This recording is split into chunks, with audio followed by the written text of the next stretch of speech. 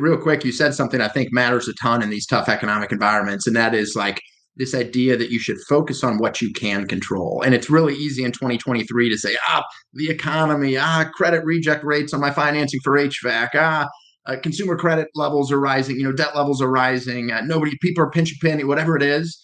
But like that's not a very empowering mindset. And we're like the saying we always have in our business is like ignore the noise and focus on what you can control, what you're going to do on that next call, the next action you can take, how you can win the day. And I think I really that you said something that struck a chord, because in a tough environment, like that's the mindset that we want to take. This is To The Point, a Rhino experience. Voted one of the top home services marketing and operations podcasts. Cutting through the bullshit and getting to the point. Hey, what's up, To The Point listeners? It's your boy, Chris Yano, the host of To The Point Home Services Podcast, also CEO of Rhino Strategic Solutions, for those of you who didn't know, or for those of you who think that I'm not the CEO of Rhino Strategic Solutions anymore. Newsflash, I am. It's your boy. So I have a fun episode today. It's the beginning of a year, right? You should be excited. The holidays have passed. Hopefully you've started to get into whatever it is, a routine it is to go towards whatever goal you have placed, if you set the right goals. But it should be fun right now. I'm very optimistic. This is like how I feel when I wake up in the mornings. It's like no matter how, good one day went or shitty another day went, the next morning is a new opportunity to start all over again. And that's how I use every single morning with my cup of coffee. Is I get to just sit with no kids up yet. It's quiet. Nobody's asking me any questions, and I kind of just get to think through things. So I have my buddy on the call today. He's another Chris. Great name to have. Easy one to remember for me. But I have my buddy Chris, Don't Hassle the Hoffman, also known as Chris Hoffman, who's also part of my group of buddies, our little LSD crew. We have our little ongoing conversations. Probably one of the smartest guys I know. Sometimes when Chris talks, I lose focus because I have no idea what the hell he's talking about. So I'm always grateful to have somebody like that in my group. But I think more importantly too, what I love about Chris too is like the time that he makes sure to spend with his family. He's a husband. He's got a little girl. You guys were just in. You have two. Were you just in Colorado with your what was with your? I brought the 4-month-old with us to Colorado, so that was dear God. That's right. You got the little. Yeah. So those. No, thank you. I've passed those days. Was it? Dude, this is what I always love too. Like this guy's he was a Marine too. He was over in Afghanistan. We were talking about this. I think pre-podcast. It was my daughter. Actually, in a couple of days that this podcast airs, we'll be graduating from basic training. So in the Air Force. So she actually graduated from college after 5 years and then went into the Air Force. So she graduates on the 10th of this month. So pretty cool. I'm excited for that. So I'll be down in San Antonio to go check that out. But one thing I want to talk about, so this particular episode, when Chris and I were going back and forth about some different topics, it is January. And I really wanted to talk about how they budget at Hoffmann Brothers. It's the approach that they use seems to work out really, really well because, this company continues to grow and continues to pull the bottom line with it. So they got to be doing something right with it. But one thing that before we jump into your budgeting and kind of drilled into those details for you, and by the way, just because it's January, if you don't have your budgeting done yet, I guarantee you're not alone. You should probably consider doing it a little bit earlier before getting into the year. But if you haven't, he'll be able to share some ways for you to get there, maybe, and or to at least help you get there, or to maybe rethink what you already created, because it is early enough that you can pull that off. And this year is going to be a year where you want to try and tighten everything up, as I've said many, many times. So, but before we get into your guys' budgeting philosophy, Chris, and like some of those tactics, we had an interesting call on. So for those who don't know, maybe listening for the first time, I'm a big advocate of having a peer group, and hopefully your peer group is your buddies who can be brutally honest with you. And I have that group with me, Hoffman, Peterman, Gaynor, Tommy Mello, Ishmael, Travis Ringy, Tom Howard. Like that's our group, and we have a monthly call. We talk about everything. Like we share everything, the good, the bad, all the things, and we talk about successes and talk about some of the things we're doing with acquisitions, because a lot of people in that group are acquiring other companies and things like that. And Chris, you were talking about kind of some of the things that you're seeing from some of the conversations you're having around acquisition conversations. And I thought you have an interesting approach to it, and you got some good info. And I thought it'd be worth you sharing, because I'll bet you somebody listening on the other end might be sitting in that seat and had the same conversation or is wanting to have that same conversation with someone. And it might be nice to know from someone like you who's done, acquisitions, like what you guys are seeing, what you're looking at. Like, hey, so you remember that conversation we were having? It was only like a couple of days ago, or whatever it was. So will you share that real quick before we jump into your budgeting strategy? Yeah, no, that sounds great. Chris, it's been interesting. I think up until 2023, the last few years, you could be not that great at operating, and you could just put together a bunch of different companies. You could lever up because it was inexpensive to do so. So take on a lot of debt. And at the end of the day, you could look pretty good and get some pretty good exits without really making any real meaningful changes to these businesses. Well, in 2023, that has changed, right? And we've seen it. We've seen a couple of folks who went out and bought a bunch of businesses. They levered up quite a bit. They weren't integrating these businesses. They weren't driving operational improvements. And now all suddenly we just had the fastest interest rate hike that we've had in our lifetime in 50 years, right? Yeah, awesome. And some of these folks are really struggling, against this backdrop. So I've heard a number of different things out there. We're seeing it in the PE landscape, right? There's been a lot of leadership changes. I can think of 4 or 5 CEOs that have been replaced, right, at some of these platforms. A lot of mid-level managers, GMs that are getting replaced. A lot more pressure on budgets and cost cutting. And I think there'll be a bifurcation of what happens. What's going to happen in the next 2 years? I think there'll be the companies that are big success stories, and they are operators. They're doing well. They're kicking butt. And then there's going to be the group of platforms that were playing a different game. And the game they were playing was, we're just going to buy a bunch of stuff. We're going to slam it all together. We're not going to integrate. We're not going to operate, but we're going to buy it at 6, 7, 8, 10x. And we think we can sell it at 15, 16, 17 without making any meaningful changes. Well, I think for those folks, they may be in some choppy waters here over the next year or two, but particularly depending on how much debt that they took on. The other thing I think is a positive for folks, if I look at my dad, he was pretty averse to private equity, right? I like private equity as much as I like to talk about how I like our approach better. I do think they bring a lot of value to the industry. But there's a lot of folks like my dad who really think private equity is a 4-letter word, right? And the way that they operate, he believes, is inconsistent with his approach to creating value. And so for us heading into 2024, we've been excited because this is the year where we're finally at a size, a scale. We have the resources to be able to think about being a partner, being an alternative for some of these businesses who are contemplating an exit. Our budget this year, I know we're about to get into it, we're calling for about $140 million. Consolidated across Hoffmann Brothers and now our roofing platform. And then we've got a bunch of folks who've been reaching out to us as we've continued to talk about our private ownership commitment to it. And they're interested in asking, what does that look like for them? Yeah. And you have some of these people approaching you that have like this enormous debt and are just like, hey, you want to take the debt? Like you take the debt, and like so there's some of those things that are happening is maybe you didn't make the right decision, right? Like, and so you're like, hey, Chris, you take my debt, and can I be a part of your deal? Yeah, you hit on it. There's some folks who, with debt being as inexpensive as it was for the last 5 years, some folks really levered up to the hilt, and a lot of them had to personally guarantee this debt to get into the space and buy these businesses. And so some folks are staring at a refinance within 12, 18 months, and they owe $30 million on a business with 4 of EBITDA, right? Or 5 of EBITDA. And that's not a good place to be. And, they're looking to say, hey, take the keys. If you can take my debt, take the debt with it. So there's a lot of folks that are stuck in that position today.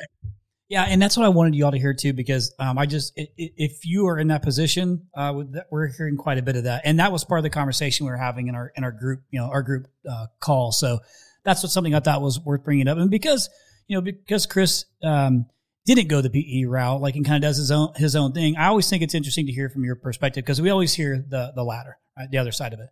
So, and then last thing I'll say, Chris, is we have a little more like our flexibility. I like that when you're not the PE route, you have like this fixed model that you have to subscribe to, right? You raise money, you deploy it, and then you have to return it to investors after 5 to 7 years.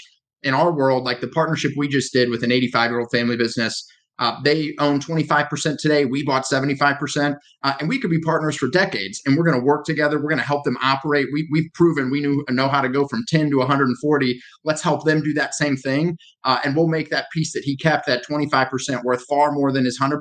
And along the way, we can make a bunch of distributions. And then if he wants to redeem, we give him a formulaic approach to be able to exit. We have a fixed formula we identified. He gives us notice, and we fund and let him exit when he wants to exit.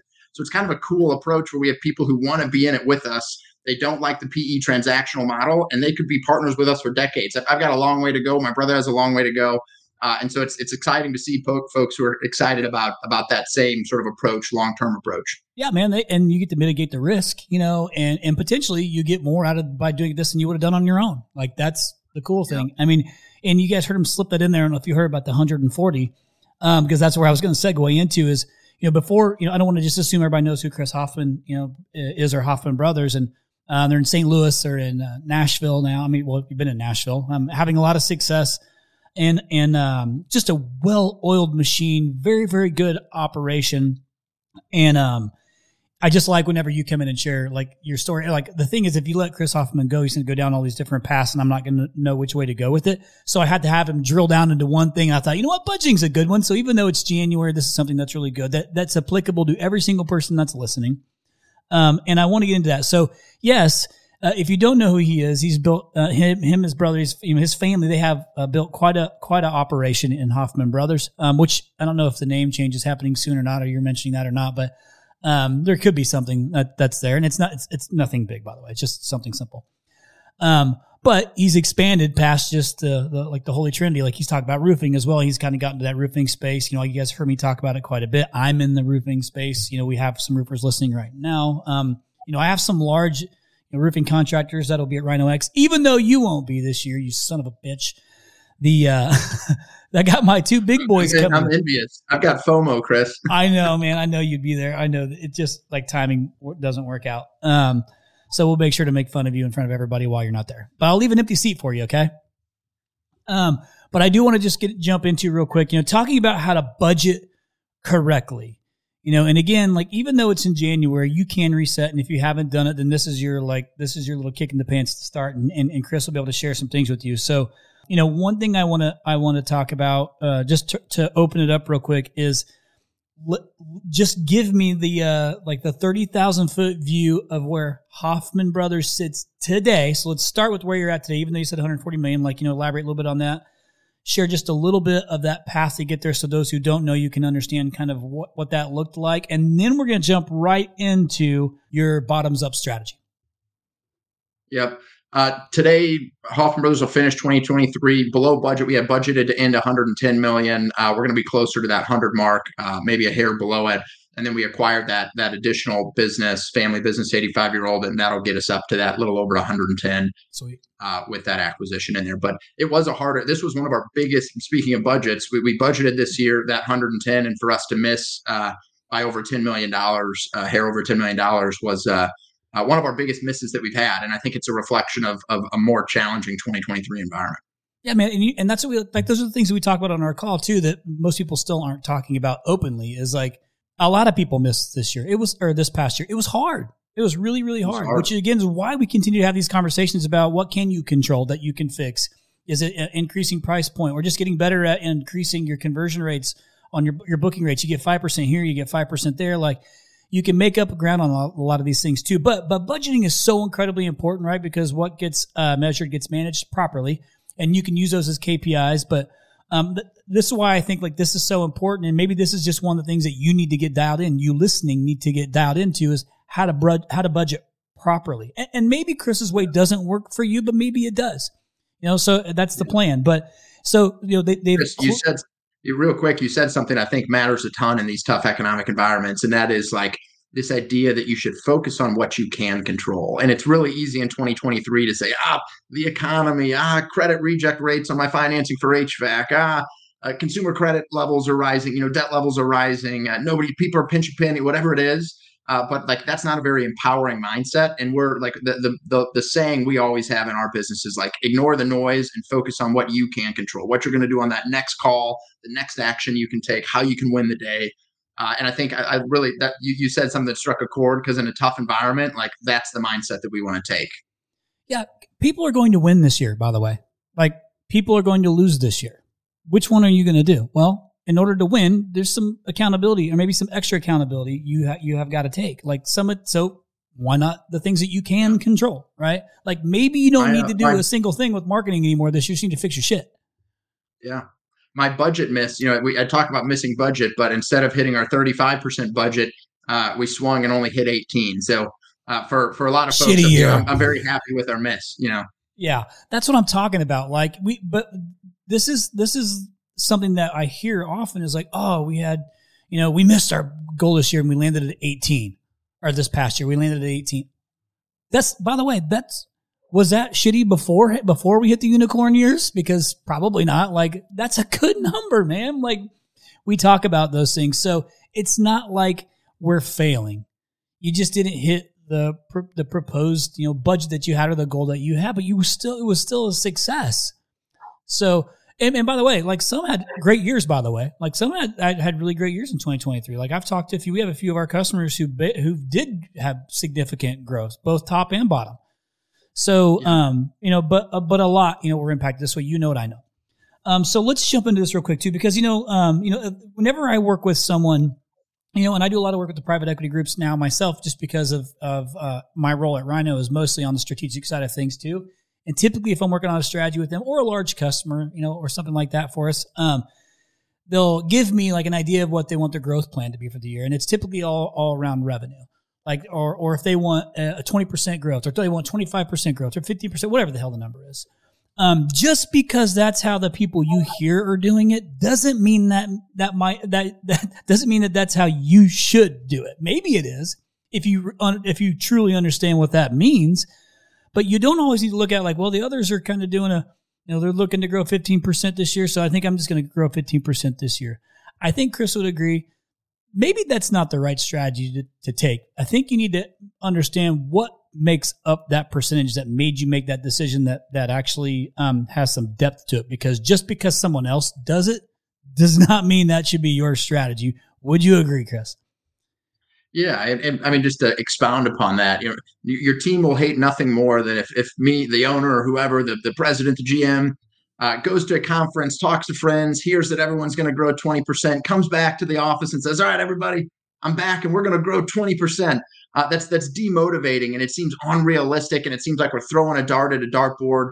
And so I think if you want to run a budgeting process, it's going to get people bought in. You need to take a granular bottoms up approach, not this, hey, I'm the president and I'm saying we're growing 25% this year. That will not get the level of engagement and buy-in that you would like to see in your organization. Yeah, man, that's what the key thing you just talked about is buy-in. Like, you need to get the buy-in, which means you have to be able to do these things together, right? And everybody feel good about it, because you have to compartmentalize these things. There's different streams that you have to work with, and get everybody's buy-in to hit goal, right? Like, otherwise you just said it like, hey, this is the goal. Like, well, where, what's my role in this thing? Well, we're going to figure that out. Why not figure it out? Bring everybody in with you and figure that thing out. And so when I referenced the bottoms up approach, it's kind of what I'm talking about. So Chris, why don't you just jump into this thing and say, hey, okay, here's what the bottoms up approach is. And by the way, bottoms up, I'm not talking about us chugging beers and then coming up with the plan. Even though that sounds like a great idea, and Hoffmann and I could totally do that. That's not what I'm talking about. Different kind of bottoms up plan.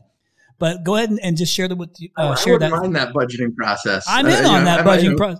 It might be a little bit different. It might be skewed. So maybe you try that approach and then try a different bottoms up, your regular bottoms up approach. We'll see where it lands. Yeah.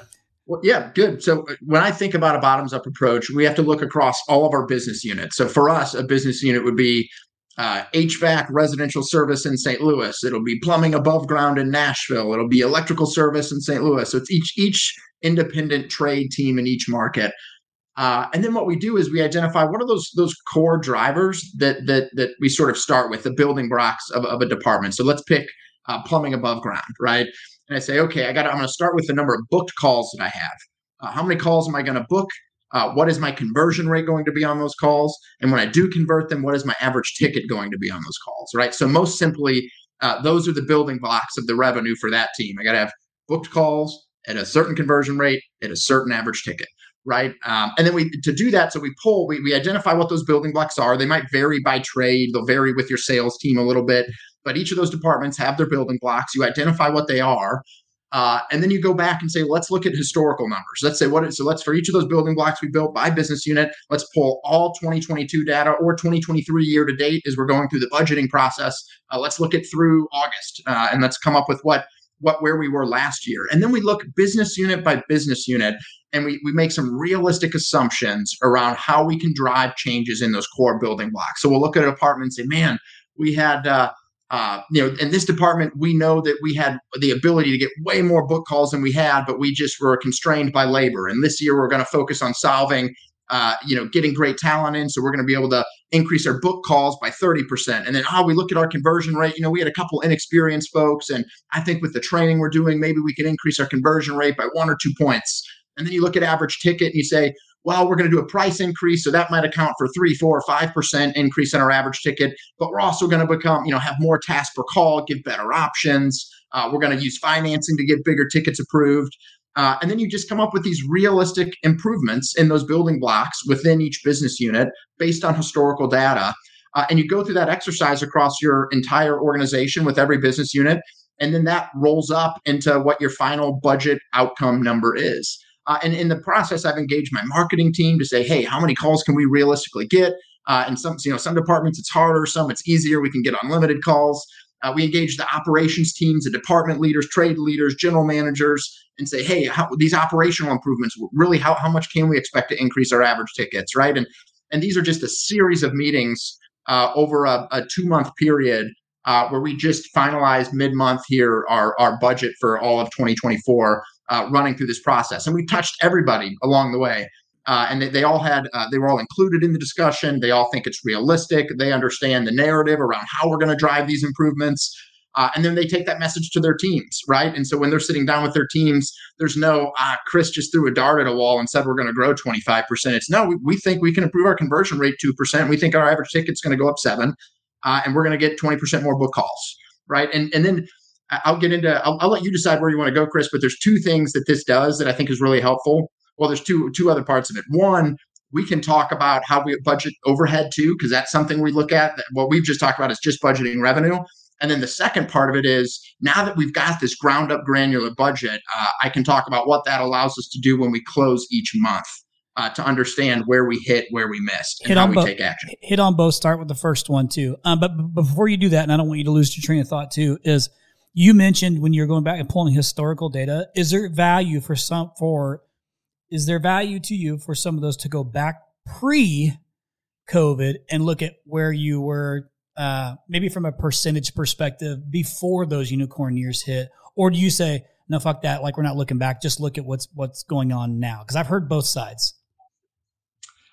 I wouldn't look pre-COVID. I think that's people fishing for an excuse to lower their goals and not. I mean, listen, if I look at pre-COVID, it is indisputable that the inflation we've experienced, material cost inputs, labor wage rates have gone way up, benefits have gotten more expensive.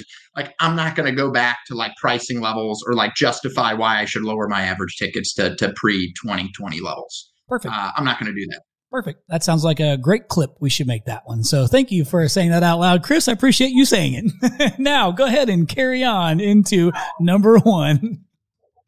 Yeah, well, so let's talk about overhead. So we talked about the building blocks of how to build revenue bottom up, but we've done something a little bit different this year. And this is like I'll try and avoid going too deep into sort of accounting speak here, but we historically used to allocate all of our expenses. So whether it's uniforms, whether it's fuel, whether it's our vehicle fleet tracking, down to the business unit level. So I could get net profit for Plumbing Underground in St. Louis, net profit for electrical service in Nashville. And what we found is that wasn't super helpful, and it took a ton of time to allocate costs all the way down to each business unit.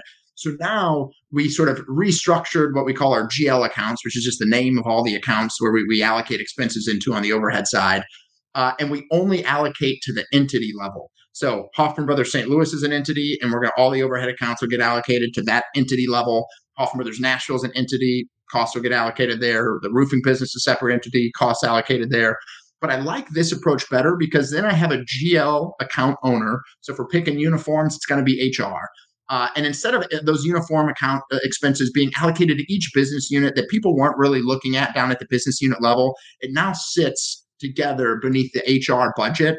And we're able to, I think, draw more better insights from how that spend is changing or increasing.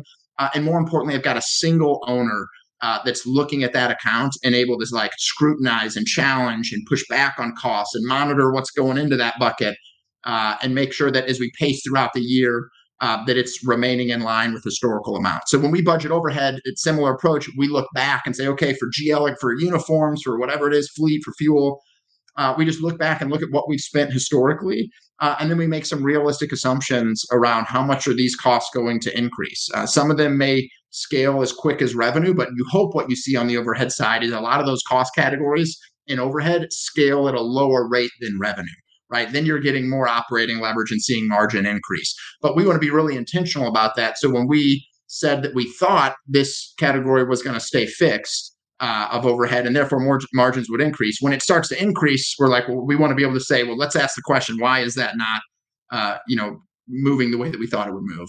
Does that make sense? It does. So then let me ask, do you add in padding, like knowing there's going to be some movement in one of these numbers and one of these business units somewhere, regardless if it's, you talk about uniforms and HR and all that, whatever. Are you adding in like an overall percentage of just like, call it your slush fund percentage of like, hey, there's going to be movement in here somewhere? Or is it like, nope, we're dialed in and this is exactly what it's going to be. There is no, how is that something you guys do or don't do? We don't dial in any fluff, but we can see by GL, if IT expenses out of line, we're going to know exactly where we missed. We don't have like a buffer built into the budget for miscellaneous expenses. We'll just see our margin shrink if we're off. We'll say, we lost a half point of margin because these couple categories ran over on expenses. But we don't build it. We don't build the fluff into our budget. The other part of budgeting too is everything from the revenue generating side we just talked about and the overhead side. You also have to come up with the people hiring budget that allows you to execute on those two other budgets that you just described. So based on those call count increases, part of our budgeting process is we then have a hiring plan that shows by business unit and by function, by like HR, accounting, finance, CX. It shows the month of the year in which we need to have a fully trained person, team member in that seat operating. So we see sort of the human landscape that's going to support the revenue growth. So I know, in January, I need 2 folks in electrical. I need 3 in HVAC service. I need a new payroll coordinator. I'm bringing on a new recruiter. So we literally have the headcount piece budgeted for the entire year as well. SmartAC.com, SmartAC.com. If you haven't heard of it, you better find out. If you haven't implemented it, you better check it out. You have to get started doing something. 2024 is going to be an absolute battlefield. What are you doing differently than your competitors? You need to make sure that your memberships are sticky. SmartAC.com does that. Lifetime warranty, insurance savings, filter discounts, 24/7 monitoring that lets you know about problems before the homeowner might even know about the problem. Live tech chat, service providers, all of this with SmartAC.com. You gotta check it out now.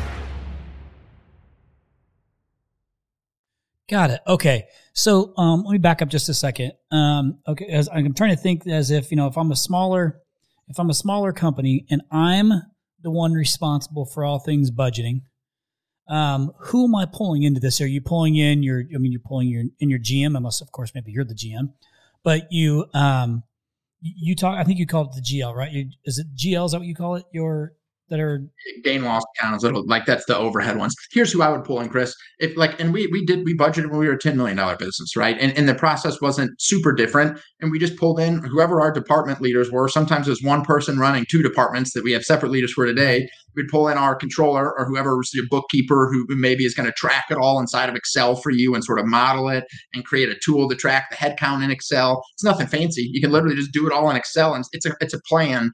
And to steal an analogy, Chris, that from the Marine Corps, the best laid plan is only as good as until the first shot's fired, right? And the same thing's true of budgets, right? You need to be able to pivot throughout the year, respond, adapt.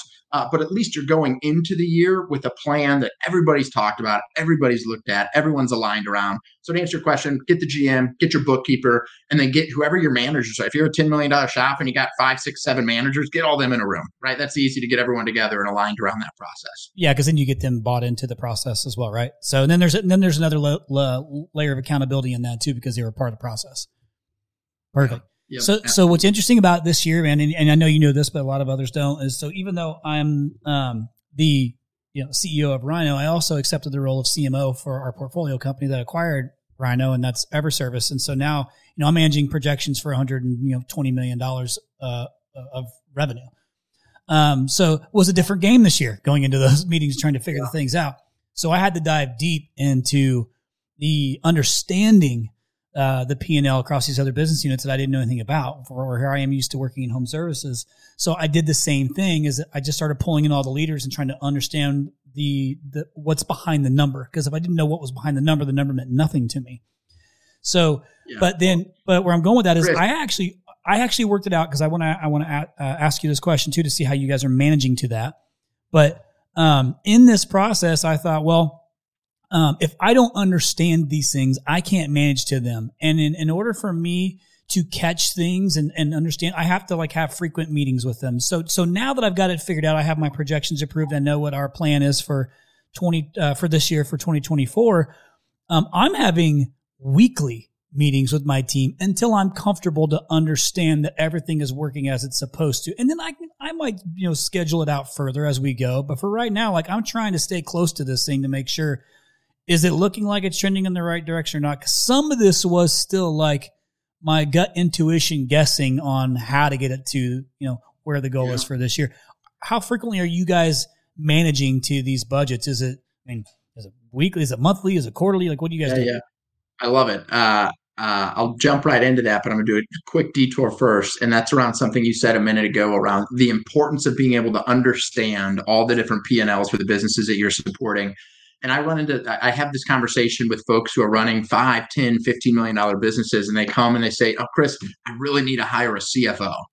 And my response unequivocally across the board is, you do not need a CFO. You need an accountant. You just go get somebody who's been in public accounting for 3, 4, 5, 6 years with an audit background, and have them prepare timely and accurate financials for you, so that when you want to make decisions based on margin or pricing or cost control and overhead, you know that the numbers you're looking at are right. Because until you have that role filled, when I joined our business in 2010, first hire I made was someone who was at Ernst & Young for 5 years. That person's our CFO today, and now our current controller had 7 years at Deloitte. But they are incredible. And I have no doubt in the integrity and sort of the accuracy and the methodology behind how our financials are constructed, and allows me to make much better decisions than I would otherwise be able to make. So small detour when you're talking about budgeting, but to do this budgeting and to be able to have accurate gross margins and all these other things, you need an accountant who's making sure that what you're looking at is God's honest truth, right? And not just a bunch of willy-nilly stuff. Yeah, there's some, I know, before you segue out of that, that is, even though we said it's a small, that was actually a really big thing to bring up and kind of focus on, because if you're budgeting to numbers that aren't realistic, you don't feel good about, then what good is the budget? And what you'll never feel good to run these numbers, because you never knew if it was legit or not legit. So, and that's something part of what I had to work through is, I had to rely on our controllers and our team at the size of business where we have our CFO.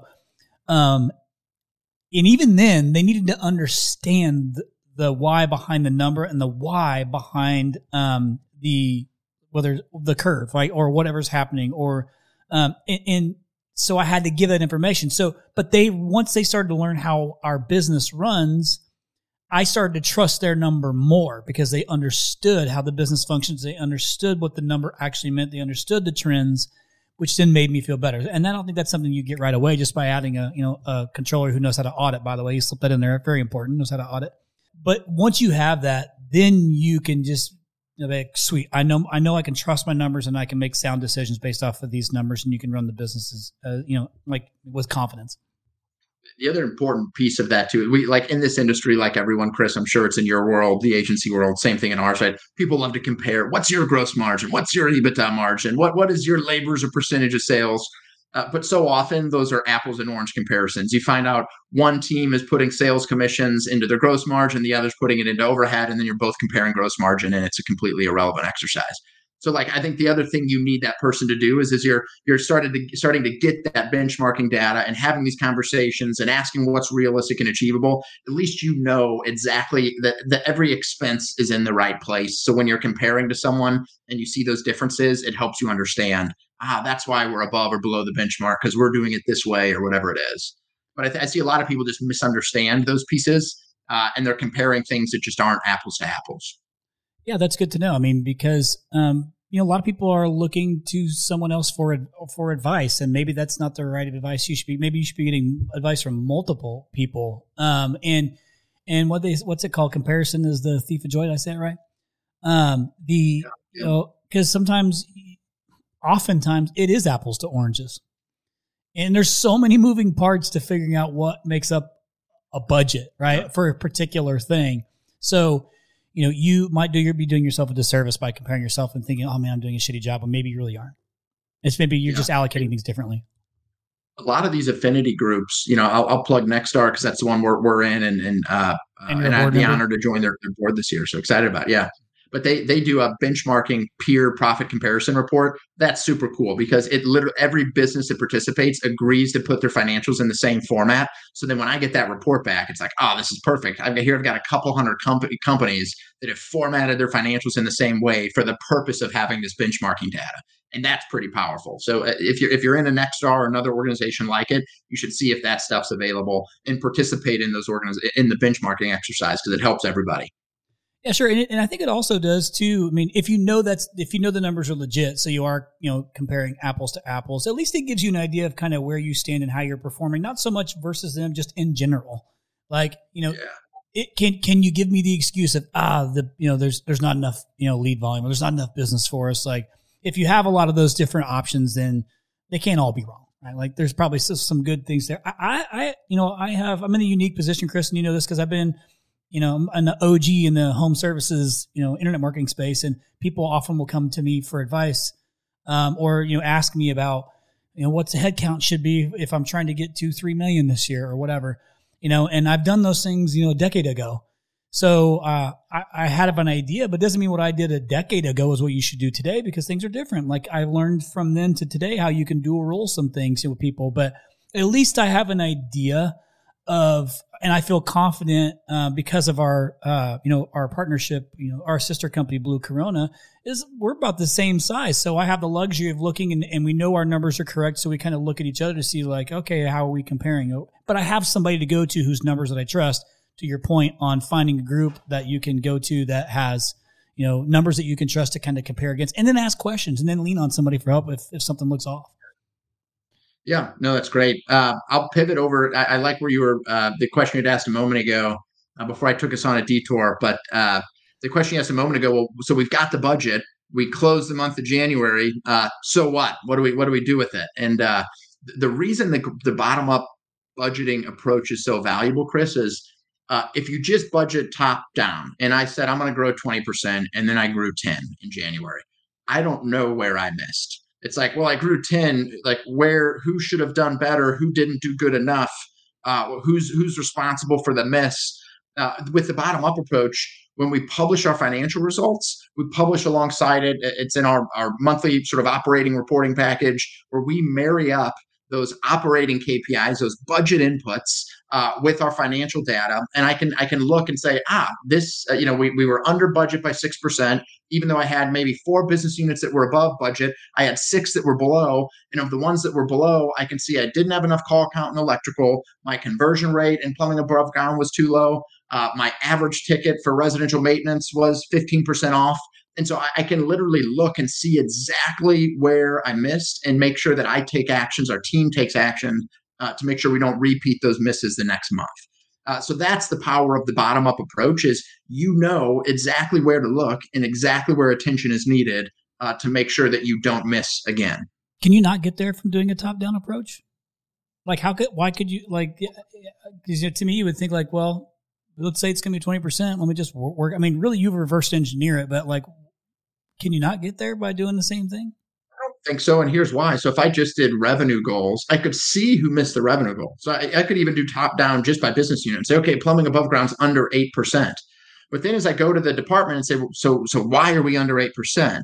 They're not going to be able to tell me, was it conversion rate problem? Was it average ticket problem? And then even further, I can go then to the individual level. So it's not just my department that missed. I can say, these 18 folks knocked it out of the park. We're above the revenue goal. We're above the conversion rate goal, above the average ticket goal. All those things were great. These 9 folks were off, right? Whether it was a conversion rate issue or average ticket. So then I can literally be as intentional as I'm going to develop coaching plans for these specific individuals who are the ones that contributed to us not hitting that budget. And like, if I just do top down, I don't know what the coaching opportunity is. And this actually gets into something that's really important. Field professionals hate if you just do top down and you budget on revenue. And even if I know on a field professional basis, someone's short on revenue, let me know how that one-on-one conversation goes when you walk into that HVAC professional, that plumber, that electrician, and say, "Hey man, you're not selling enough. Go produce more revenue." Right? I can tell you how that conversation is going to go. But if you go to them and say, "Hey, notice your conversion rates here," and I know, and you know, as the coach, the manager, that maybe conversion rate's a function of your present step. If you have a customer service process in the house, and you're able to, rather than coaching on the numbers and revenue and sales, you can coach on a process, and you can coach on the specific parts of the process that map to those KPIs that they missed, those budget KPIs they missed. So if there's a conversion rate problem, an average ticket problem, you know what parts of the process are going to help them fix that. So, I mean, that's the gold standard. That's where you want to get. If you're just looking at revenue and just doing top down and just coaching on revenue, that's not the success formula. Yeah, man. And actually, I love that. And thank you for answering it in that way. And my hope was to tee that up because I thought somebody on here is thinking that. I just wanted to ask the question. But it also makes it to where, yes, you can drill down clean into the individual, and they've got the process in place, and you can coach to the skill. If you can figure out, if you got like a good, customer, like you mentioned, a customer service process where you catch it, maybe there's a skill deficit that needs to be worked on or fixed or trained on, and you can find that. So now you're coming along and helping them to hit the projection, but it's coming from a different place, right? It's not coming from a selfish revenue generated place. It's coming from let me come alongside and make you a better professional that also helps you hit the goal. That's a big deal. Yeah, it's a huge deal. The other thing I say too is like revenue, Chris. Sometimes you see it. We've all seen it. We've been in this industry long enough where sometimes revenue and sales it's treated like an expletive, like a bad word. The reality is, revenue and sales, when it's done right, when it's rooted in integrity, it's a beautiful thing. It's an awesome thing, and it's a fun. I mean, I say, like, I have a plumber who maybe has 40 years of experience, who's incredibly skilled, but if they generate $300,000 of revenue, and another plumber who only has 5 years of experience generates $800,000, I think your value, the most direct measure of your value, the value of those technical skills, those hard skills, is what someone's willing to pay you for. And if someone's willing to pay you for your 40 years of experience, $300,000 a year, and someone's willing to pay them for their 5 years of experience, $800,000 a year, whose experience is more valuable? And you have to be able to convert your technical skills and abilities into revenue. Right? That is what we do. We are service professionals, and there is a right way to do it. I'm not suggesting you make stuff up or you diagnose things wrong or you mislead customers.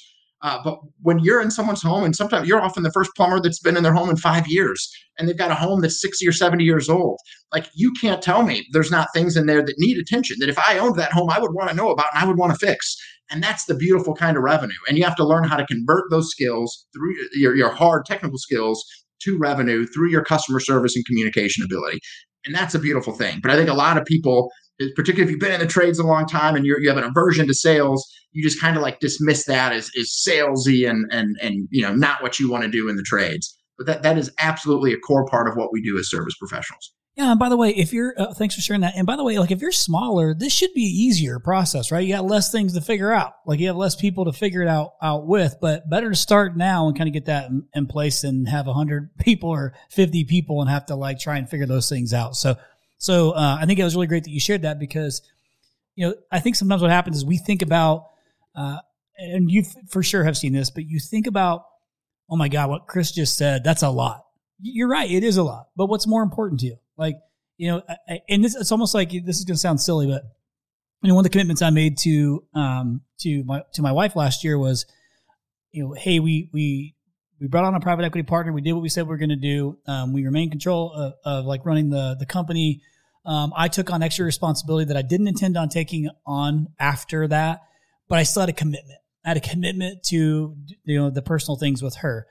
I had to make sure that I had to look at it like the pain in the ass of having to pack, to replan, to go to the airport, to fly. When I fly so frequently for business that I'm like, God, that sounds awful to have to go and do that again. I actually have to get past the tactics it takes and get to the end result of why I'm doing the thing, right? So if you're, and because I do that because, I love her and I want to have a good time with her and my relationship means a lot to me and I have to have that time with her. Do I like all the shit that gets me there? Not so much. But if that's what it takes to get to the end result, I'm in because that's what means the most to me. So in business, it's the same thing. You might have to go through 15 steps to get to what Chris is talking about, but think about the end result and let the end result be what drives you to do it. It seems like a hassle, but it's a must. Totally. And don't let perfect. I mean, Chris, it wasn't that long ago. It was 7 years ago that we were a $10 million business. And it's like, we have this joke, this saying internally at our business that we do things 100% fast, 70% right. Not with our customers, but with how we're driving internal change and process change in our business. And the idea is we as a company, we just have a bias for action. We're agile. Just do something. Take action. You hear a lot of things. Don't be the person that thinks about it forever and says, well, I don't know about a customer service process. And 6 months later, you haven't done anything. Just keep moving, take action, be agile. And all these, you get all these ideas, execute on them, do something. And I think those are the folks that'll win. That's called analysis paralysis. You ever had, I've had it before. I'm going to derail for a second. This is my ADHD kicking in. I just read this. Have you ever heard of somebody having menu anxiety? Like when you're ordering your food, this pisses my wife off so much because I get to Taco Bell, which by the way, I don't recommend if you're dieting right now. But if you're going to Taco Bell, she'll be like, hey, can you order me a bean and cheese burrito, no red sauce, no onions, extra cheese? I'm like, immediately I'm like, okay. And then the kids are like, order this. I'm like, you order. I'm not ordering this because that's way too many things that you just asked me to do. And I can't remember all that shit. I just, give me a chalupa. Okay. That's Chalupa Supreme. But there's I don't know if it's menu paralysis, but my wife will it's a point of frustration because she knows I'm ready to order and the server will come over and be like, are you ready? And I just look at her and it's that same look where it'll take her 30 minutes to pick what she wants. I'm just well, I'm saying it happens, but sometimes, when you have a lot of decisions to make, you end up making none. And so what Chris is saying, man, is he's not doing it perfect. He's getting you doing about 70%, but at least you're moving it forward. And I think a lot of the most successful people will give you that advice, by the way.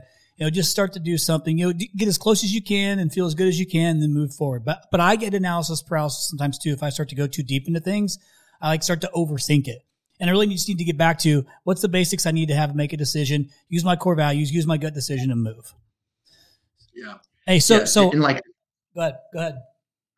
Last thing I was going to say on that topic, I just to link it to the Marine Corps too. It's the same thing when you're planning an operation, right? You never have 100% solution.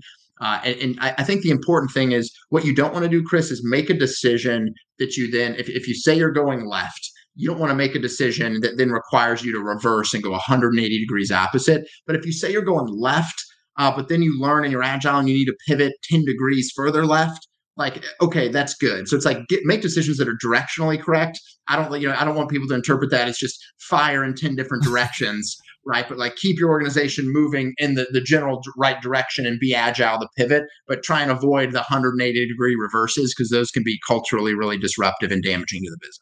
That's really good, man. Yeah, so because you can go left, and then you might you need to go a little bit further. You need to go a little bit further, just because what I thought was the right path, I need to divert a little bit, but you're still generally going in the same direction. Everybody's going with you. Gotcha. Okay, so I'm gonna pivot real quick, this is to the naysayers, my friend, and I think we're getting close to an hour into this thing already, somewhere around there, 50 minutes. So timing works out good, but. So to those that are sitting here listening to you and saying, man, there is no way in hell that my business is growing 15, 20%, in 2024, 10%, we're just going to be flat. This, we just bank on this year being flat. There's not going to be enough leads, Chris, so we're just going to be flat. What would be your advice to them, or what would you say to those fine folks listening right now who are giving you the non-visual middle finger? Yeah, here's what I'd say. If you were flat last year and you do this year or next year what you did last year when you were flat, you will be flat next year.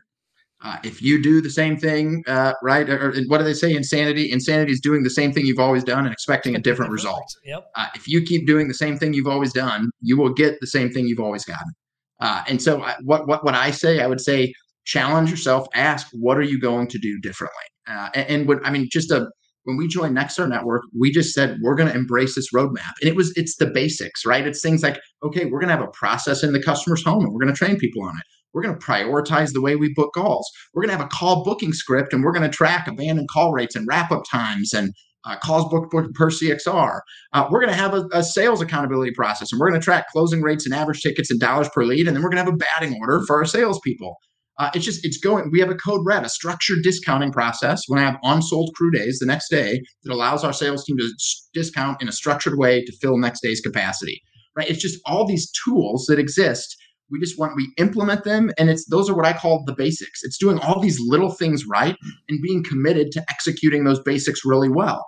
But you have to identify what those processes are, and you have to be willing to change, and you have to be able to convince your team on why they should change. Because all those things I just said, it is harder to do all those things and implement change and drive change. That is much harder than doing what you've always done, which is going to get you what you've always got. So I think there also needs to be part of our success formula is we've connected the dots between the change we're asking our team to do and deliver and our ability, the company's ability to then create great outcomes for them.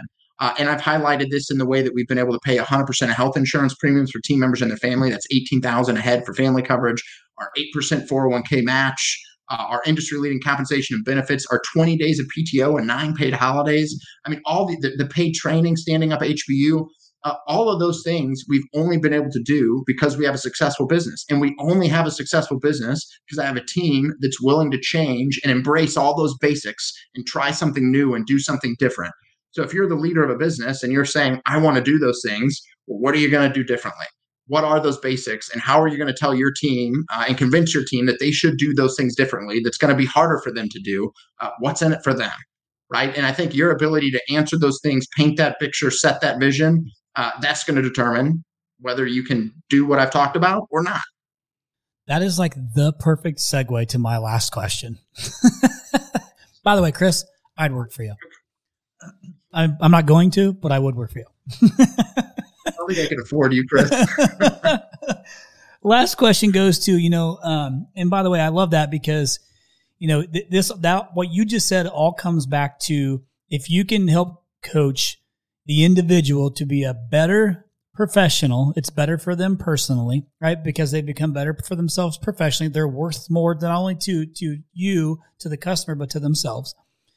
And that's a gift, that a lot of companies don't get. You can't just sell your way through things and think that's the answer. Like if you've been doing that and it's gotten you this far, congratulations. Now it's time to maybe think a little bit differently down to the individuals. And that's something at Rhino that, we've, even like the guy sitting in this room too. No, we give education budgets on purpose, and we have education requirements because we want them to get better for themselves. If the better they are for themselves, the better they are for each other and each of their team members, also for our customers, right? Which for the company. So it's like a beautiful little cycle. But that's allowed us to make it 16 years in this exact same industry, with a good reputation. So I'm a big fan of focusing on the individuals to help yourself improve, but you got to actually have things to measure against. Like you have to have those things where they understand. I know I'm held accountable for X, Y, Z. Did I do it? Did I not do it? Is it on me? Is it on company? Right? Or whatever. So, but I do think what's important in that, and this is something that I'll typically ask, as the company's gotten bigger, it's become far more difficult because we have 120 some odd full-timers, another 70 part-timers, that are on our call listing reporting team. It's very, very difficult to get goals from all of them. It's unrealistic for me as the leader, right? So it has to come down to your leadership team. But I do believe that you should care about the personal goals. Like we talk about budgeting for the business, right? We talked about how you can budget down to the different units if you have to, or budgeting down to different units. But behind all this stuff are human beings who don't live to work; they work to live. With the exception of guys like me and you, right? This is what I love doing. This is what I enjoy doing personally. But a lot of people have personal lives behind all this, and you got to budget for that too. And you talk about the story, about your dad still, running the business and then making the games and things like that. That's very important to me. You know that about me personally. I fly all over the damn place to not miss things, and it might be a soccer game I flew back to. I took a red eye back to go watch a game because I can't get that back. But I built a business that allows me to be able to have some flexibility to do things with my family, which is what matters most, to me at the end of the day is my family. And you, listener, yes, we're talking about a lot of business things too, but you also have to have some sort of personal goal. Now you can attach the two. So you might set, like I'll ask my sales team, say, hey, cool, I know what your goal is, what you want to do for yourself professionally, but what about personally? Like, what are you trying to do this year? Is it a thing? Is it a trip? I'm a big fan of experiences, which is where Rhino X comes from. The X comes from experience. I love giving the experience as a gift, but I want to know, what do you want to do personally? And how can I help hold you accountable to that? So in addition to me being responsible for growing you professionally, I want to hold you accountable to growing yourself personally. And if I can attach the two, man, that's a beautiful thing for you to be able to do that as a business, to say, cool, here's your goal you want to hit. And because I'm going to help you drive to that, you're going to hit these goals that you set for yourself. And then I'll help. Do you guys do any of those types of things? You guys do charitable stuff too, quite a bit, like I do too. And the cool thing is you guys have your relationship with the new soccer team that's out there, and you get to go do things in the Cardinals or whatever. But, budgeting for your personal life is incredibly important, right? And I know it's important to you too, specifically. How you guys playing? How you working that into your budgeting conversation? That's a great question. I'll start by saying, Chris, I don't for me personally, I don't think I have that figured out. I don't have it dialed in. That's probably an area of development opportunity for me, is to get more intentional and more committed, right? Because we can all make excuses around why I don't exercise, or why I don't do this, or why this part of my life isn't healthy or optimized. And at the end of the day, that's all they are, excuses. You need to have the ability and willingness to do those things. So I won't allow myself to give excuses for parts of the personal picture for me that aren't dialed in, which actually I love about our group. There's guys in there, whether it's fitness and people holding each other accountable, or whether it's guys that just say, hey, I'm not drinking. I'm going to take a year and not drink, right? And not because they had a drinking problem, but because, hey, I'm going to do something that I think is really good for me that maybe is affecting my productivity. And those are just small sort of life optimization things that I think it's good for people to push and challenge and be thinking about that as much as they are about building their business in there. Now, back to our team. There's one thing that I recognized early on, and it's this. It's I make this number up, but you can tell me if you think it's directionally correct. The number I say is 80% of a team member's experience. So one of my field professionals, 80% of their experience at Hoffmann Brothers is a function of their experience with their direct manager, right? So what are we doing to make sure that their direct manager knows how to lead, knows how to demonstrate our values, knows how to coach, knows how to deal with conflict, right? Knows how to goal set for that person. And I think that gets into what you're talking about. It is not scalable for Cristiano or for Chris Hoffman to be the one that's coaching every individual in the business, deeply invested in personal goal setting of everybody in the business. But I do think that's really important for organizations to care about the whole person, not just the work person, but the whole person, which includes things that happen outside of the workplace, right? And things that are happening in their life. So I think as a business, we need to be able to create leaders who can deliver that type of experience, that level of care to the people on their team. And that's why within Hoffmann Brothers University, we created what's called the Leadership Foundation, which is a series of building block classes that we've enrolled every leader in our business in, to include those in Nashville, where we fly them to St. Louis or bring our trainers down there for each class. And it's been impactful. It's not perfect, but going back to my comment earlier, we're doing shit 100% fast, 70% right, but we're getting it done. We recognize it's a need and we're building it. We're trying to make it better. Each class we roll out will get better. It is not perfect, but we're taking action and we're making progress. And you're bringing everybody with you. That's the goal. That's right. Whenever you get time to, if you ever get the luxury of spending, some one-on-one time with Chris, he can blow your mind. We're just talking about budgeting type of questions, and he started talking about his leadership training, which is awesome. But he has so much knowledge, and I always love it because anytime we sit and different conversations come up, I can always bank on you giving a slightly different opinion on some things, and I just like that about you, right? Because it always makes challenges me to think differently, or maybe think, okay, how do you even think about that thing at all? And I challenge you, like I said, he talked about, being at Nexstar too and joining the board, and whether it's Nexstar or whatever, it doesn't matter. It's just get involved in something that you can also get some sort of a peer group from or help from, or somebody who at least will shoot you straight. If you're around, yes man or yes woman people or whatever, that's not going to help you. Get around people who will tell you you're full of shit, or tell you that, that's what you're thinking isn't right. Like, that is important, right? And I'm glad I have that in my friend. Sometimes it sucks to hear it, but sometimes you need to hear it, right? But also, to this point, you're saying, if you're 70% getting it right, that means 30% is off somewhere. So you might somebody who can help fill that gap with the 30% that's off. And but if you have your budgeting in place and you worked it from the bottom up and you have that layer of accountability all the way down to the human being, well, you got a hell of a start, because now you got some facts on what you can work on down to the individual human being, and you're growing them, right? So again, just because, Chris has got, the size of business he has today, and most of your listening probably aren't that size today, it doesn't mean you have no excuse to not go ahead and get started on doing something or changing it up or even fixing what you have in place now. You heard him say it takes him 3 months to figure out, or I think it was a 3-month process to kind of get to finalizing your numbers. Well, if you're smaller, it might not take you that long. So don't hear that and think it's going to take you 3 months, right? And use that as an excuse to not do it because it's January. But you still have to do something. And so what I want to do then, Chris, just to finish up too, is just maybe give some final word, some final words. Because you got to keep in mind, 99% of people, or I'd say 95% of people listening to this podcast aren't the size of Hoffmann Brothers, right? They're still probably sub 10 million, maybe even sub 5 million. There's a big chunk that are in that range. So maybe even, newer, because they come on here, listen to just to find out, learn the things. Like this is their training program for the week or whatever. So what would be your parting advice for those? And it doesn't necessarily have to be about budgeting in particular, Chris. It can be about whatever for this year. Like, hey man, what's some good advice you can share with them? Yeah.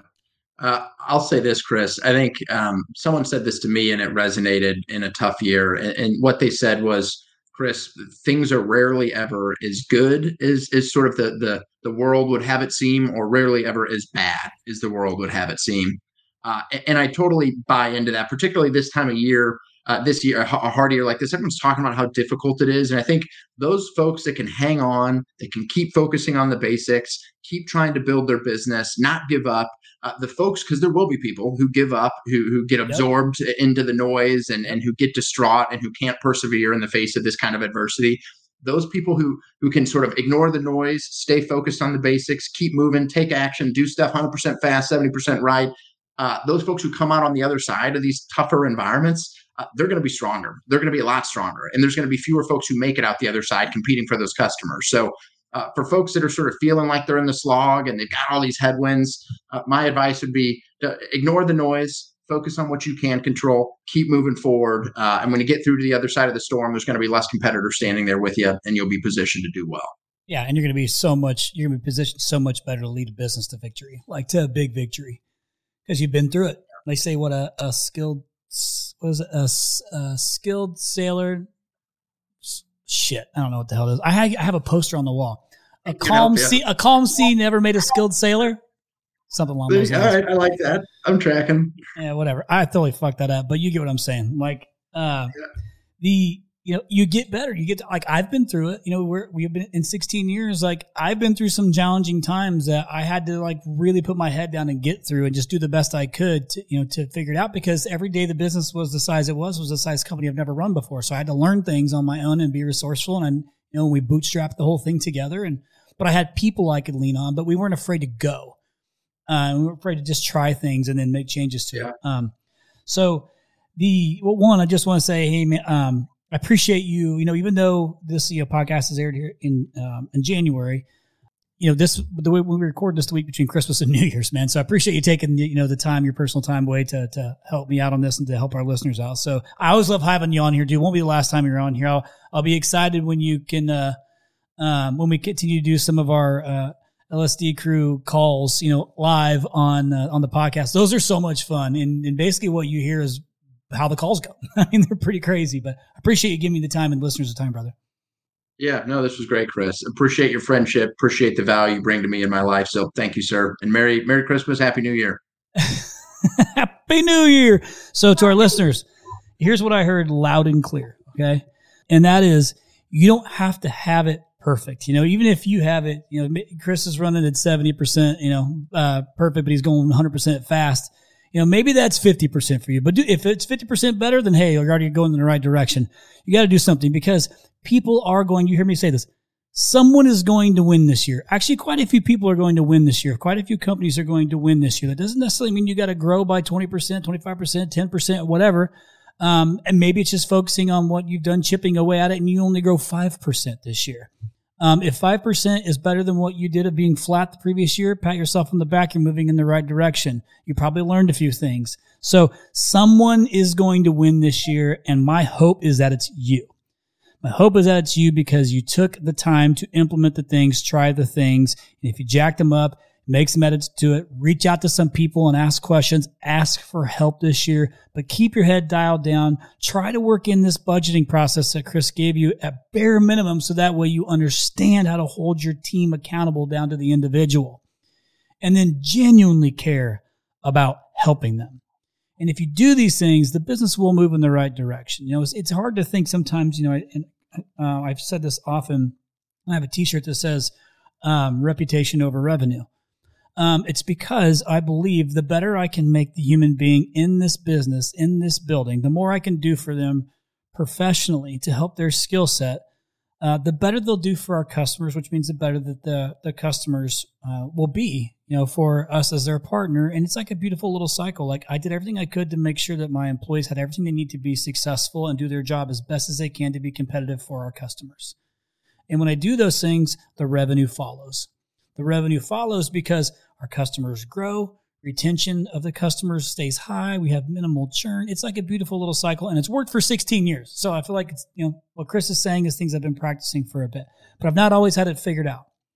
So do something, even if it's as, like as simple as restructuring your budget from the bottom up. And listen, maybe if you've already done it, I mean, you know, Chris, you can disagree with me here, but maybe if you've already done this and you don't want to go back through this process, at least take this to your leadership team and help them understand how you came to the number and how they can best help hold their team hold each other accountable to the number.